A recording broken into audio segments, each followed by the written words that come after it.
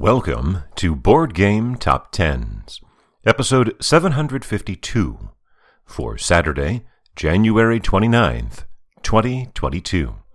This is the BGG Page Views edition. Just a brief programming note, I intended to release an episode on Wednesday. I have a couple of year-end episodes yet to do, but I've had to work like a crazy amount this last few weeks. Bad time at the post office. So I'll get it in as I can get it in. But I've got this one here for you, the page views. Starting off at number 20, down 8 from last week, Sleeping Gods by Ryan Lockett, published by Red Raven Games, with 18,891 views, a decline of 3,284 or 15% from last week. But 2,500 more than last week's number 20, which means that for the second week in a row, we again set the mark for, second week in a row and third time out of 4, that we set the mark for the most, just 2 in a row, views for a number 20 since January 6th of 2018. That mark was a bunch, 22,000. And though it is upward trending for the whole list this week, I really just can't expect it to continue going up like this. In fact, Sleeping Gods is one of only 3 games that lose views from last week. Repeating at 19, Everdell by James A. Wilson, published by Starling Games, with 19,422, 531 more than Sleeping Gods, a gain of 14%. Down 1 to 18, Root by Cole Wehrle, published by Leader Games, with 19,688, 266 more than Everdell, a gain of 9%, but again, down 1 spot.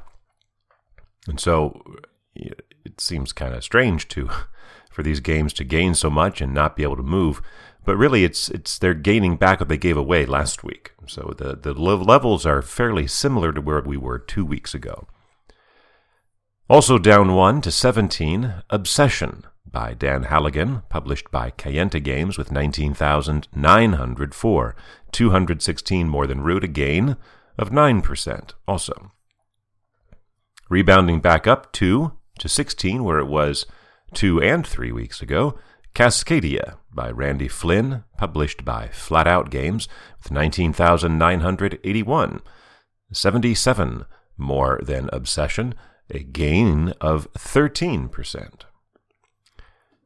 Entering at number 15, Undaunted Stalingrad by David Thompson and Trevor Benjamin, published by Osprey Games, with 20,324, 344 more than Cascadia. Entering at number 14, La Granja, the Deluxe Master Set by Andreas Odendahl and Mikael Keller, published by Board and Dice, with 20,672, 348 more than the new Undaunted game.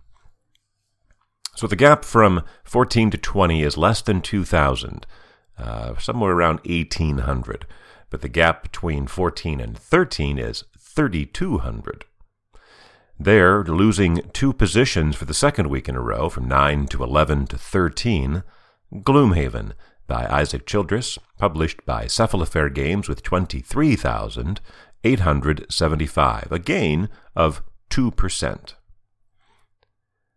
Tumbling back out of the top 10 from 2 down to 12, Merchants of the Dark Road by Brian Suri, published by Elf Creek Games, with 24,366, about 500 more than Gloomhaven, and a big decline of 41%. And stepping back just 1 spot from 10 to 11, Terraforming Mars by Jacob Frixelius, published by Stronghold Games, with 25,567, 1,200 more than Merchants of the Dark Road, and a gain of just under 3%. But this ends a 10-week run back in the top 10 for Terraforming Mars. We've heard from 2 of the 3 games that fell out of the top 10. From 10 to 11, Terraforming Mars. From 2 to 12, Merchants of the Dark Road. The other falls from 4 out of the top 100, Rise of the Necromancers. At number 10, losing 3 positions for the second week in a row, from 4 to 7 to 10, Lost Ruins of Arnak by Min and Elwin, published by Czech Games Edition with 26,616, more than 1,000, better than Terraforming Mars, and a gain of 3%, but that's almost as good as a loss this week. It is also 1,700 more than last week's number 10, which means for the 4th time in a row, we reset the mark for the most views a number 10 game has had since January 27th, 2018, almost exactly 4 years ago.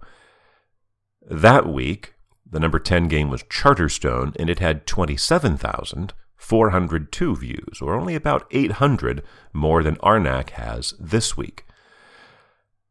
So, that's a much smaller distance to cross than the number 20 game would have to surmount its peak position from January 6th. Will we see that next week? It'll be interesting to see if we do. Repeating at number 9, Marvel Champions by Michael Boggs, Nate French, and Caleb Grace, published by Fantasy Flight Games with 26,794, 178 more than Lost Ruins of Arnak, and a gain of 7%. Repeating at number 8, Arkham Horror, the card game, by Nate French and Matthew Newman, published by Fantasy Flight Games with 27,845, more than 1,000, better than Marvel Champions, and a gain of 9%. After 2 weeks at number 6, down 1 to 7, Spirit Island by R. Eric Royce, published by Greater Than Games, with 28,701, 856 more than Arkham Horror, a gain of 9%. After 2 weeks at number 3, down 3 to 6, Dune Imperium by Paul Dennen, published by Direwolf with 29,899, about 1,200 more than Spirit Island, and a decline, here's our third one, of 6.5%. This ends an 18-week run in the top 5 for Dune Imperium, which included 3 weeks at number 1. We still have our 3 new entries to go. They are not only new entries to the top 10, but also to the top 5, and they're all debuts. Debuting at number 5, The Lord of the Rings, the card game, Revised Core Set by Nate French, published by Fantasy Flight Games.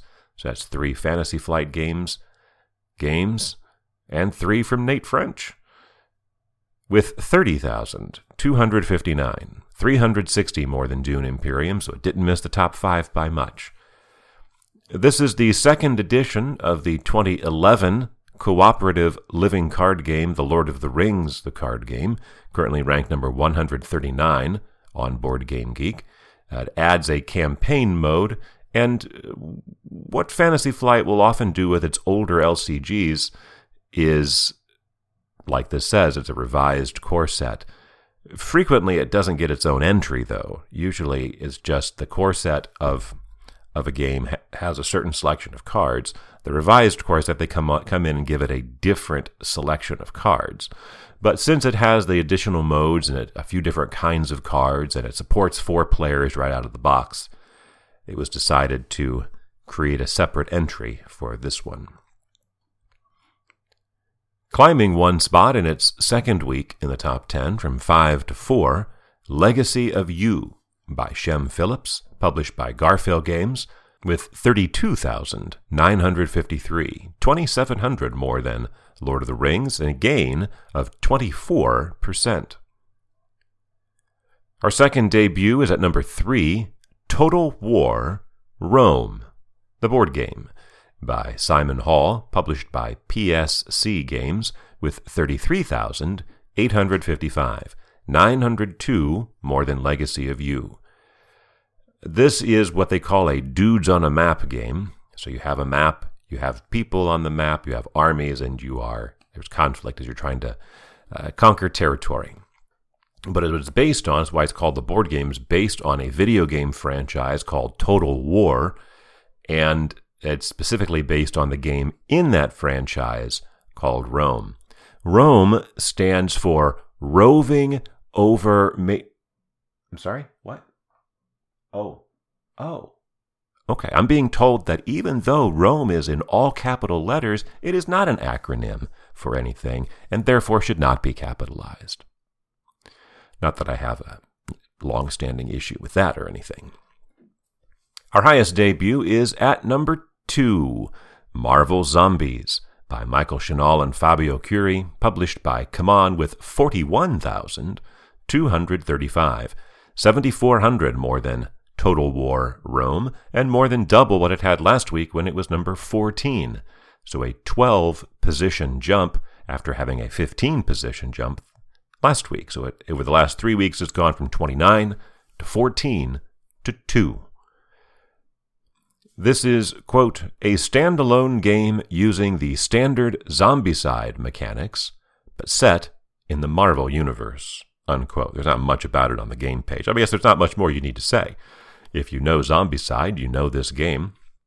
If you know Marvel, you know everything else about this game. And that's why it has so far rung up over $5 million in pledges on its Kickstarter project. So that means that we have a number 1 for a 7th consecutive week in Ark Nova by Matthias Viggi, published by Capstone Games with 56,826, about 16,000 more than Marvel Zombies, and a 12% gain from last week, so that it again spends a week over 50,000 views, matching Root's accomplishment from the summer of 2018 when it also spent 7 weeks at number 1, and each of them was over 50,000 views. Ark Nova also becomes the 16th game to spend 7 or more weeks at number 1. For Saturday, January 29th, 2022.